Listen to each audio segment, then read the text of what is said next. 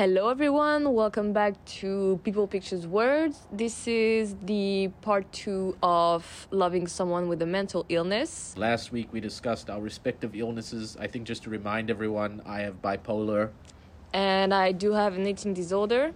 And I think today's episode is going to be more about things like coping mechanisms, triggers, incremental recovery, and what episodes look like for the both of us. And we're going to kind of bring it full circle as to why we've decided to call this Loving Someone with a Mental Illness. Je voudrais vous demander une chose. Est-ce que vous croyez aux fantômes?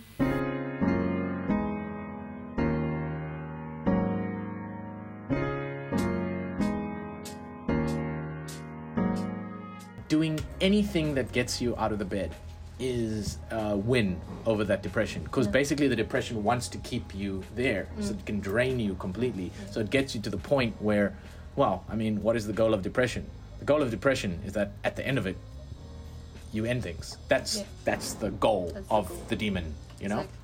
So you can actually look at it like that. And I think a very similar thing can be said about your disorder. And I wanted to ask you, I wanted to just jump into, what triggers you to get into a state where, I mean, what would be an episode for you? There's a lot of similarities, a lot of triggers as well. Basically, I would say that my eating disorder is like a voice that is always in your mind, in your head, telling you what to do, telling you what to eat, telling you that you didn't do enough today. Eventually, someone might have told you this a few years ago, or you look at the picture of yourself from few months ago and you compare yourself to what you look like now. I also struggle with body dysmorphia, which is like this little voice. Maybe it's the voice that leads to body dysmorphia. Sometimes I do, and in the very, very depressing time, even though I'm very battling depression because I'm medicated for now, for this, It's a symptom. It's a symptom. Yeah, so that comes. An eating disorder is basically a voice and body dysmorphia, right? We spoke about the factors, the builders. Now I'm going to talk about the triggers. So I said the pictures, what you look like in the mirror, the clothes that might have fitted you when you were thinner, and now they're a little bit more tight. So now you are self-conscious about it, or you think that, oh, today I've eaten too much, so maybe I will cut down on some food today, or there's too many calories in this plate, let me just remove some, or it's always about calculations. It's a very irrational, rational illness. I'm very bad at math, but for some reason, I'm very good with numbers. I'm good with numbers on the scale. I'm good with the IMC. I don't know the word. What's the word? It's basically, in English, it's basically the weight compared to your height. And there's several steps. So there's healthy, unhealthy, malnourished, and not dead, but very bad. Okay.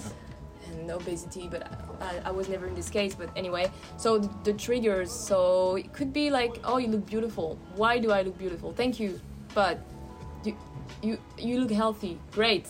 I'm fat. Trigger. Somebody says, for example, you should eat something.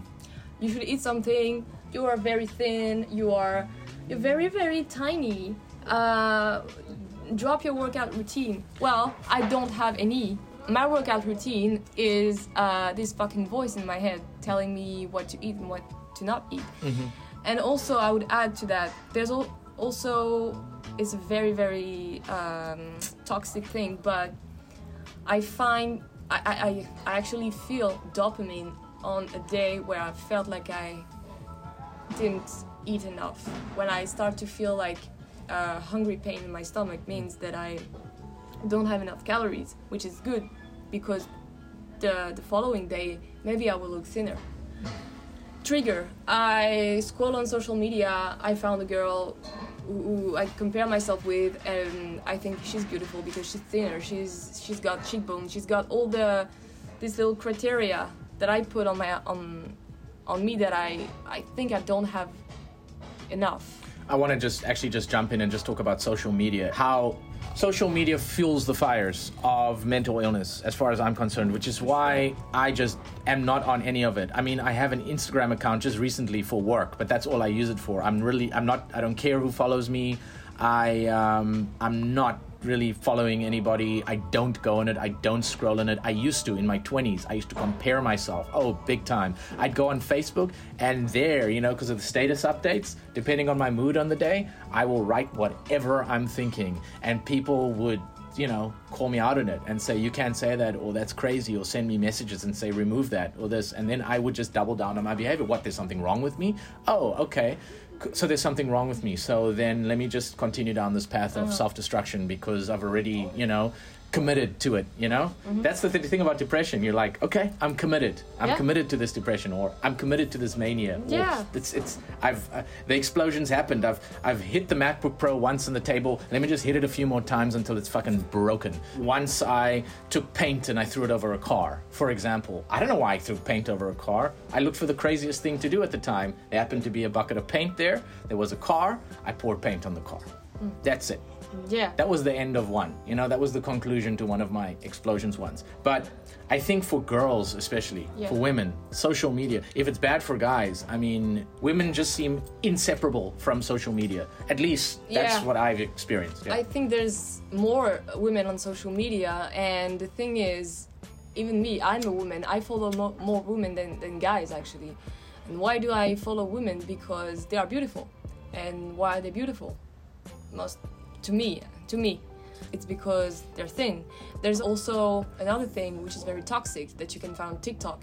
It's the diet culture.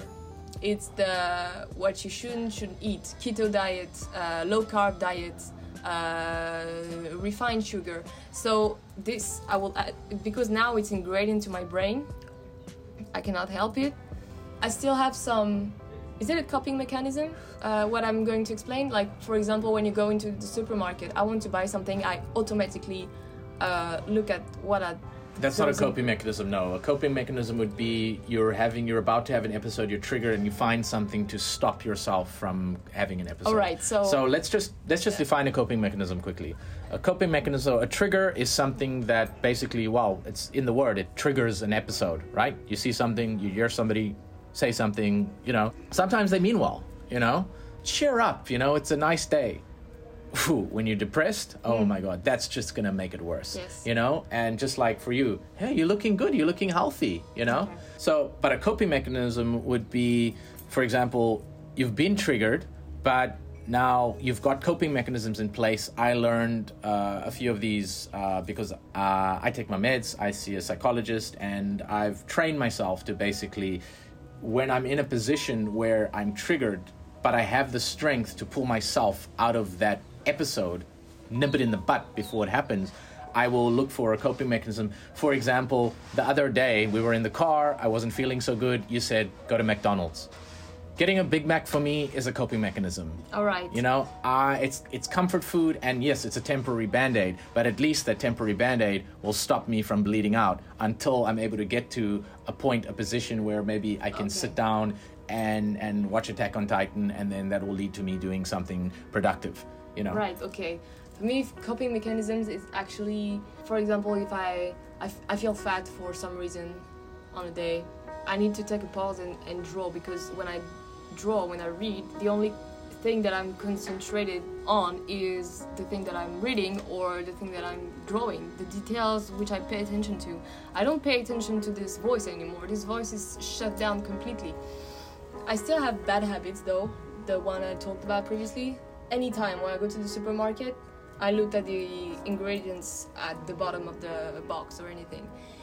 This is part of orthorexia, which is basically when you're trying, it's either the beginning of an eating disorder or the following recovery of an eating disorder. You're not really anorexic anymore because you're starting to eat, but you pay excessive attention to what you put in your system based on what you consider bad food or good food. Fear foods. Fear foods for me is fast food. This is why I'm avoiding it completely. And and also because I don't really enjoy it because I feel bad after. Well, I mean, fast food is just bad for you in general. Right, but for So, example, like if I eat a piece of cake, this is a fear food. I will love it, but after, this will be on my head for hours and hours. The guilt, it's the guilt. Ice cream the same? The same. Every fear food, actually I should feel relieved that I ate it because I overcome this fear food. I've eaten it. I think you have. In a big way, yeah. But this voice, always here. But the thing is, you'll always have the voice. I would always... Well, You're always going to have the disorder. Mm-hmm. You know, that's another thing that you don't like. or you can recover from it. You can recover from an eating disorder? Yeah, it takes years, but my therapist said it normally takes up to 10 years. Okay. Some people never recover because, I don't know, Because they don't take responsibility. I know it sounds harsh, but probably, When- or yeah. things happened in their life. They were in a good path, and then suddenly someone in their relative family died, and then here we go again. yeah, I mean, good gosh, you're going to get, you know, something's always going to come out of left field and stunt your progress, or at least try to, and you're going to fall. You're going to relapse. One of the things that is a symptom of bipolar disorder is hypersexuality. And I want to talk about it because when you're experiencing a depression episode, there are also negative coping mechanisms. And one of those negative coping mechanisms for me became pornography. But because I was depressed so much of the time, I would indulge pornography a lot of the time because it made me not focus on my depression. You know, and just like you with the eating of the cake, I'd feel sick to the core after I'd had a binge session. So maybe with binge eating, you can compare binge watching pornography, right? Eventually, I sought out a psychologist and actually got help for this. And I'm doing much better, you know. But again, when I'm having a depression episode, the temptation is always there. And sometimes something's going to come out of left field and I might, you know, be like, I've been free for like 6 months, but then something happens and I end up, I don't know. Right. But the thing is, I think the thing is that a lot of people view their progress, their recovery progress as, okay, I've been 6 months clean, now they've relapsed, now I'm starting from square one. Wrong. No, You're not wrong. starting from square one. You need to see it as, wow, I've gone 6 months without it. Cool, I've had a relapse. Let's do another 6 months. Maybe do 7 this time. It's about incremental improvement. You know, it's you go to the gym. Mm-hmm. Yeah, you haven't been to the gym in months. You know, you don't start by putting fucking 120 kilograms on the barbell, you know, and trying to bench press that shit. Right. You don't. You know, maybe you just start with the barbell itself. And then the next time you come to the gym, you put 5 kilograms on each side. Yeah. And then the next time, you know what I mean? And you go week by week. And it's a process. It's a slow process. But part of taking responsibility is recognizing that it's going to be a slow process. Yeah. And what you did in Paris, you asked for help. You called your mom and you said, listen, this is getting worse. I think that's the part of you that is fighting this demon, basically saying that, no, I want to live. I want to And- live, yeah. I just don't want to live this shitty life anymore. And you need help for that. And that's another thing. It's like, you need to ask for help. And Right. and people, you know, that's not, asking for help is very courageous because it means that you admit that you have a problem and you Exactly. can't do it on your own. I think a lot of strength comes from admitting that you have a weakness, and a lot of weakness comes from not admitting that, actually admitting that you are, no, I'm strong. No, you're not. You're a human being. You're not Superman. You're just You're strong sometimes. You're strong sometimes, you're weak sometimes. You're not always weak, always strong. So I can say, when I was in Paris, I was dependent on cigarettes, Coke, coffee, Coke, not Coke, cocaine, Diet Coke, Coke Zero. I wouldn't eat breakfast or lunch. And then when I was in the ward, I started eating not breakfast, but lunch, made progress. And then when I went out of the ward, my family took care of my condition. Maybe excessively, but at least they cared. I saw a nutritionist. I did some ESMR sessions, which helped. And I made progress, but sometimes I would relapse. Like someday I wouldn't eat for a day or just have a Pepsi Max or whatever. And this is a relapse. Okay, I'm going to do better the next day. And then I would start increasing my calories, because when you gain weight, your metabolism grows, so you need more substances to fuel your body. This is a progress. But because of the weight you've put on, it triggers you. So sometimes that's why you think, oh, I shouldn't eat this day.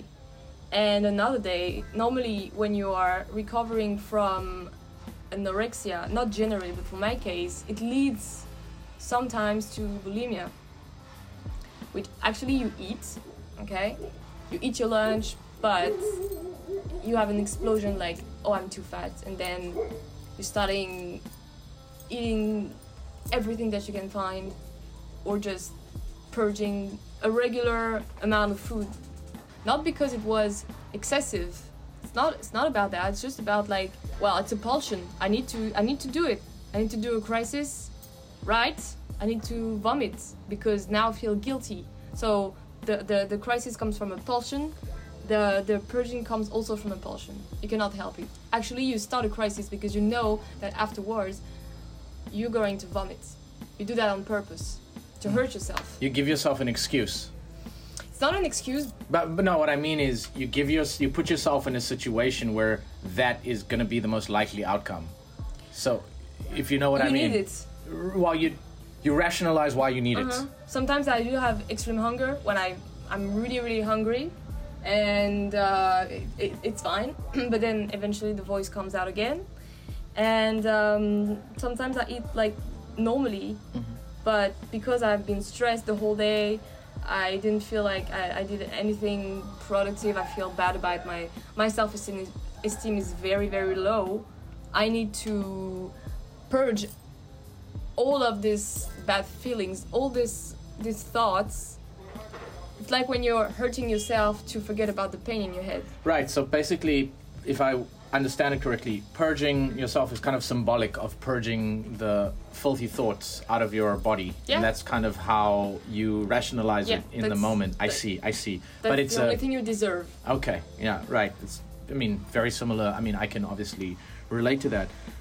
But in terms of taking responsibility, so when I was going through one of the really tough periods of my life, and I've had several since, but this is a few years ago, I discovered a clinical psychologist online named Jordan Peterson.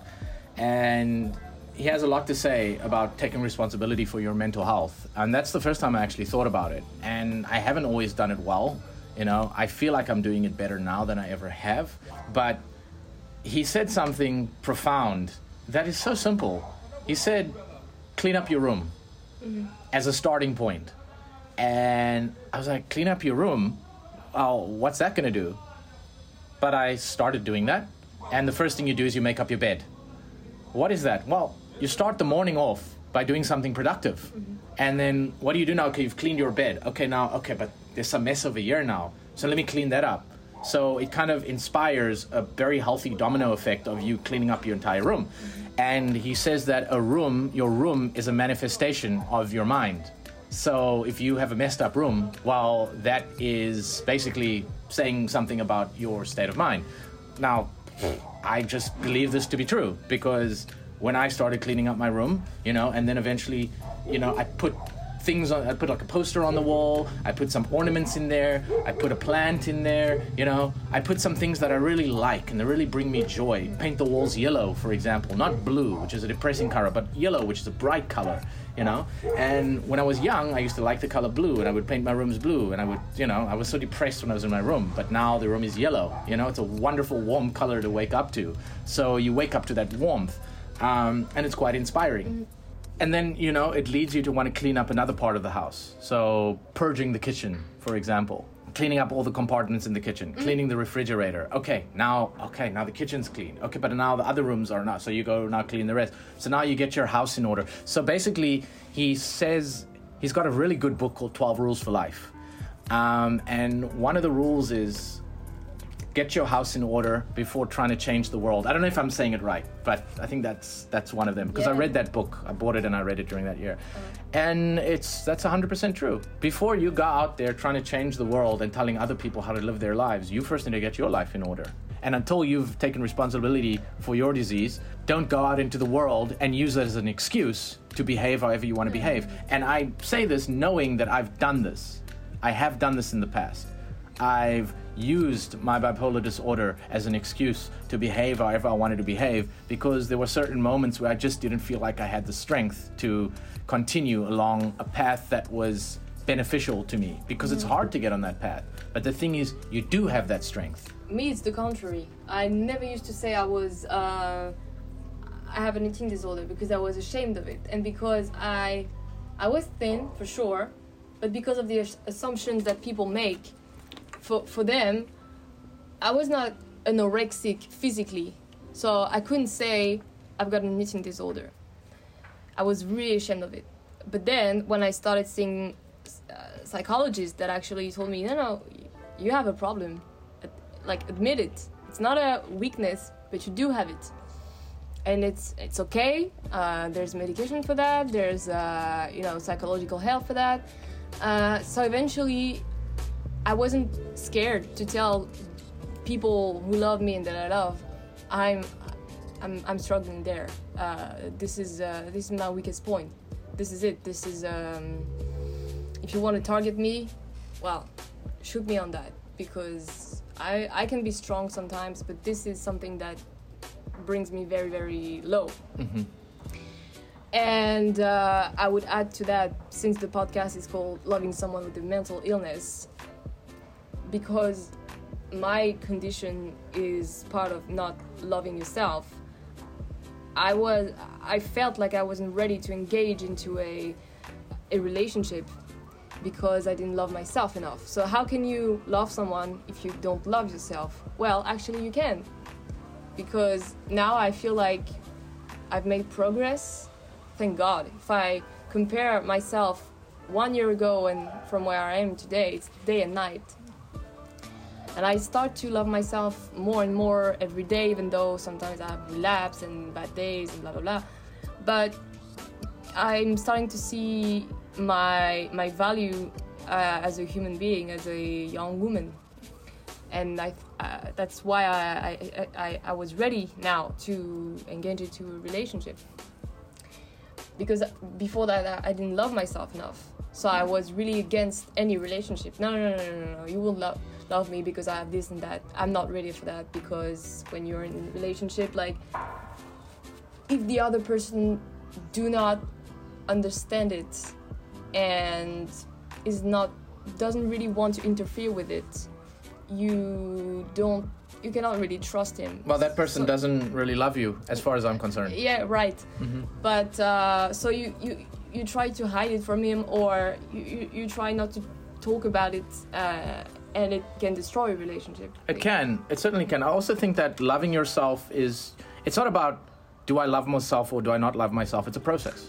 You're continuously working on loving yourself. There are days that you do and there are days that you don't. But the thing is not to be absolute about everything, you know? Don't be like, I'm depressed. Just rather, I'm experiencing depression at the moment. Experiencing, ing, it's a process. That means that it's not necessarily going to continue for longer. It is temporary. And that's the thing, like, it is temporary. Or, I mean, temporary in the sense that it doesn't have to be your whole life. And there are ways. There are healthy coping mechanisms.